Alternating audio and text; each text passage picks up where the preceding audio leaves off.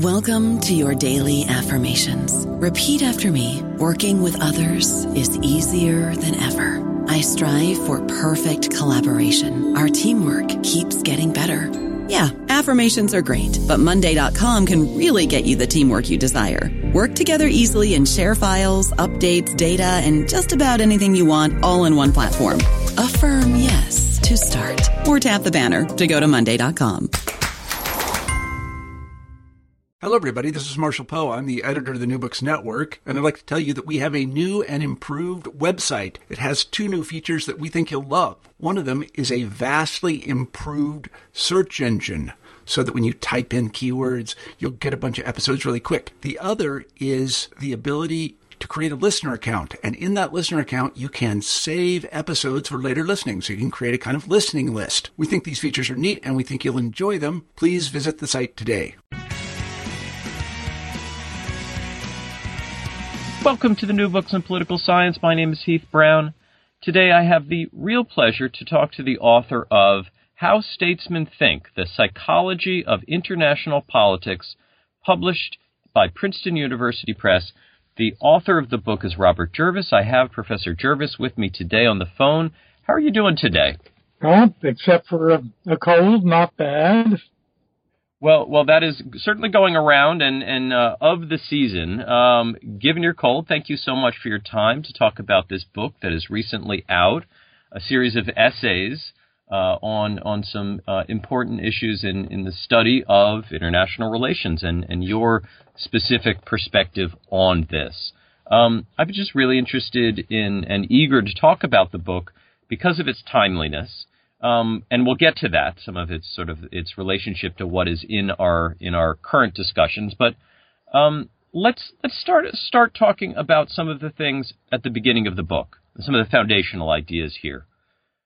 Toward the start of the book, you talk about the nature of beliefs, and you write that, and I quote, "We often have difficulty taking seriously beliefs with which we disagree." And then you illustrate this with the example of Pearl Harbor. I wonder if you would retell that example and what it says about the slippery nature of beliefs. Yes, I'm really glad you started with that because I think it has lots of ramifications. Well, in the Pearl Harbor case, we had one reason, I think really the underlying reason that the U.S. was taken by surprise at Pearl Harbor was that we really couldn't fully empathize with the Japanese. We couldn't see how desperate they felt because to attack Pearl Harbor was almost suicidal.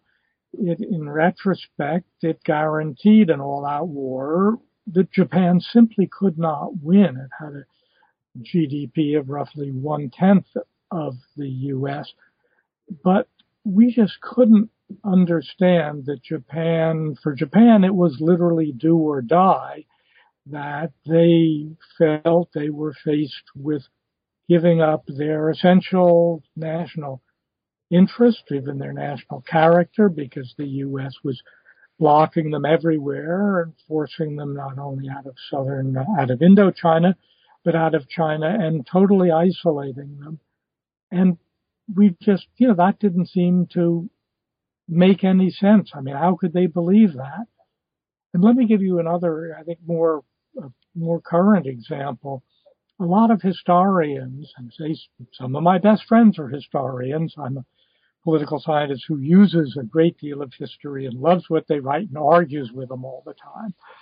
Most historians who write on Vietnam don't believe that one of the major motives, and probably the major motive driving Kennedy and certainly Johnson and then Nixon, was a version of the domino theory, a belief that if the communists won in South Vietnam, it would have wide-ranging consequences, not only in Southeast Asia and Asia in general, but even in Europe. Because first historians look at the record and see that didn't happen, they don't like the war. They can't really grasp that belief was really driving until they look for other things. Domestic politics, which did play an important role for Johnson, Uh, fear of humiliation played a role for Johnson and Nixon as well, but I think not central. Or sort of other strange things. When we really find other people's beliefs odd or even abhorrent, we really have trouble seeing that they may drive their behavior. And I think that gets into a lot of trouble understanding history, gets us a lot of trouble really understanding how people very different from us in other situations behave, and gets policy in a lot of problems as well. Now, the second chapter of the book looks at how people make decisions and the often misguided ways we use information. We had Frank Baumgartner on the podcast last year, and he talked about the proliferation of information in Washington and how that has changed the ways government makes decisions.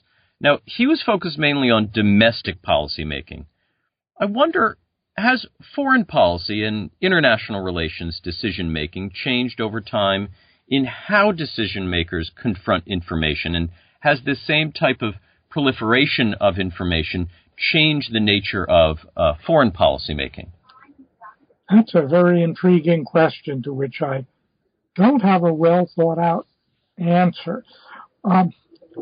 I think to some extent it has, but maybe not as much as in domestic policy, where I think there's a tremendous profusion of data and great blooming of interest groups, both narrow and public interest groups. Foreign policy has always been more an elite realm, and I think while the sources of information have increased, they haven't increased as much.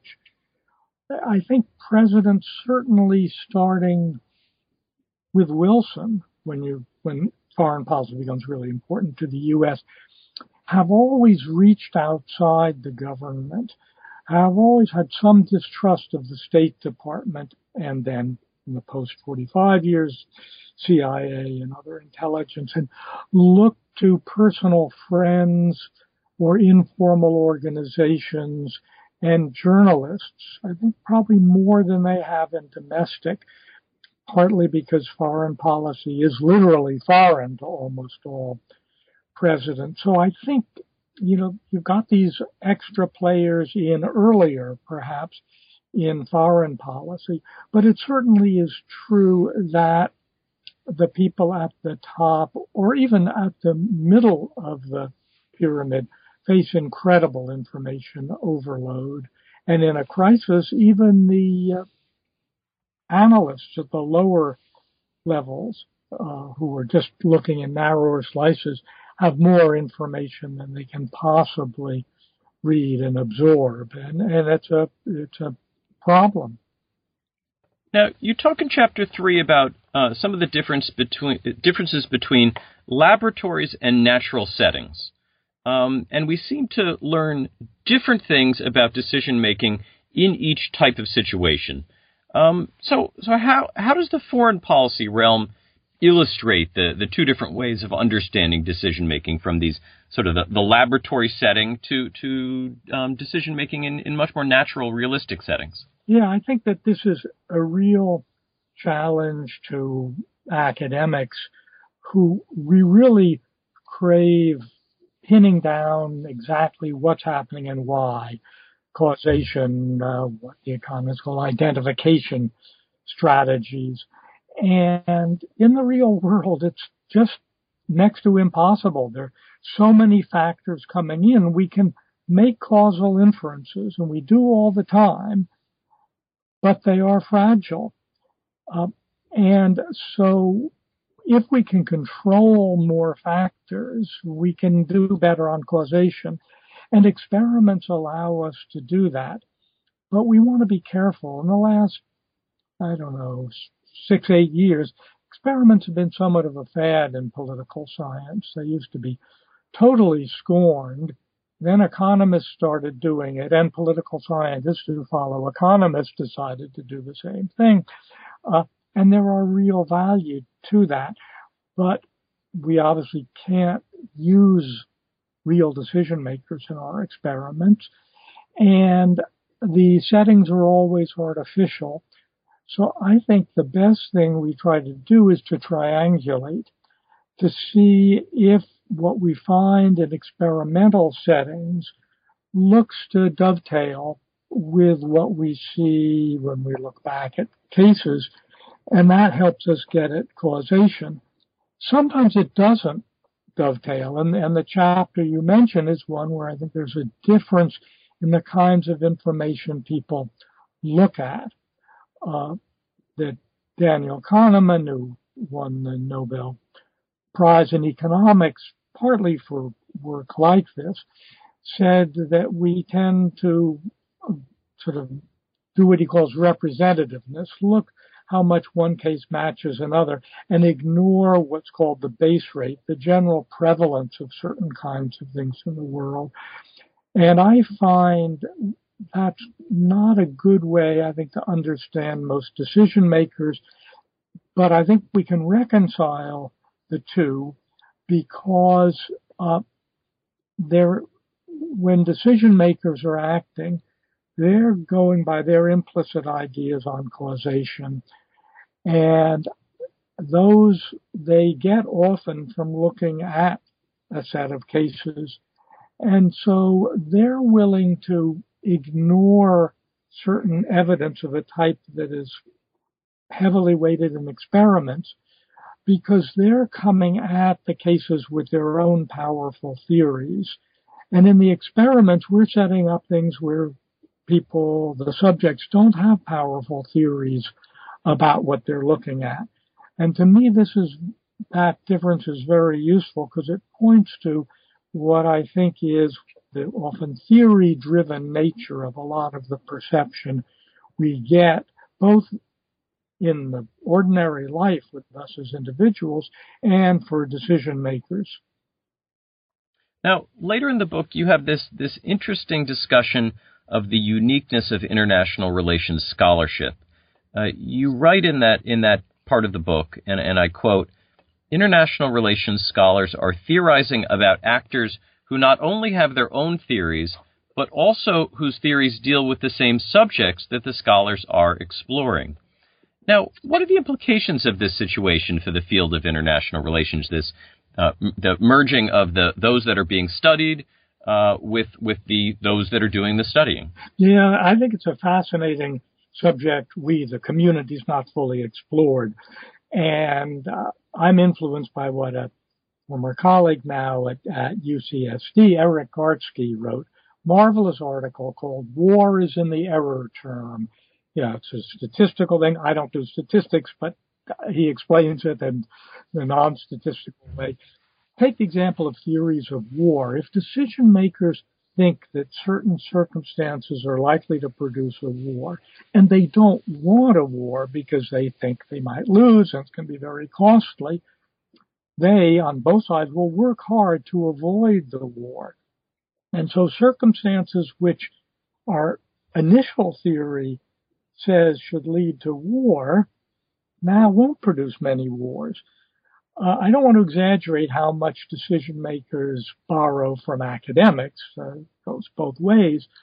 But the point is, if our theories match theirs, they will be acting in ways, in a sense, often to defeat those theories, to see that what the theory would lead us to expect, all things being equal, doesn't occur because all things aren't equal, and they don't want that outcome.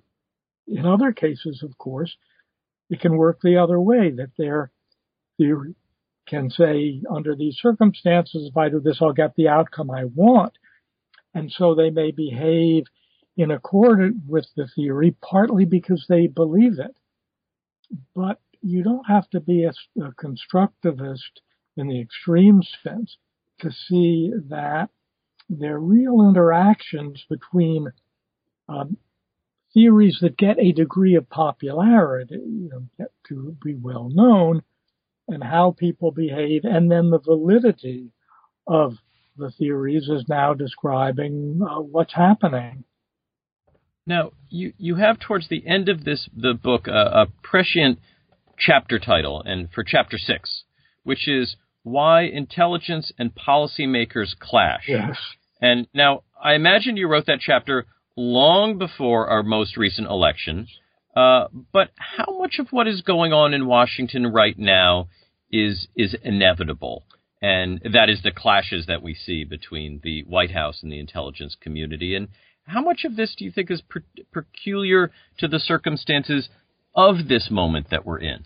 I think the general phenomena is inevitable. The extent of it and the vehemence and the rhetoric is unique to Trump. The problem in general is intelligence, when it's doing a good job, complicates the decision maker's life. The people who produce it have much more information, often quite analytically sophisticated. They're usually going to tell the policymaker the world is more complicated than he thinks. They're also often going to tell him that his policy that he's following isn't working too well, or that a proposed policy has much higher costs than he'd like to recognize. And you see some of that here. I mean, from what we can read, the intelligence community is saying that Russia did obviously hack and did want Trump to win. And that's something that's uncomfortable for Trump. First, he'd like to reach out to Putin, a policy I actually agree with. And, of course, he doesn't want to think that his victory is in any way tainted. So any decision maker in this situation is going to be unhappy. But the openness with which this is expressed, and the vehemence and the contempt and the self-promotion and the narcissism, that's Trump. That's not an ordinary decision maker. The title of the book, again, is How Statesmen Think, The Psychology of International Politics. The author is Robert Jervis, who is the Adlai Stevenson Professor of International Politics at Columbia University. Robert Jervis, thank you so much for your time today. Thank you.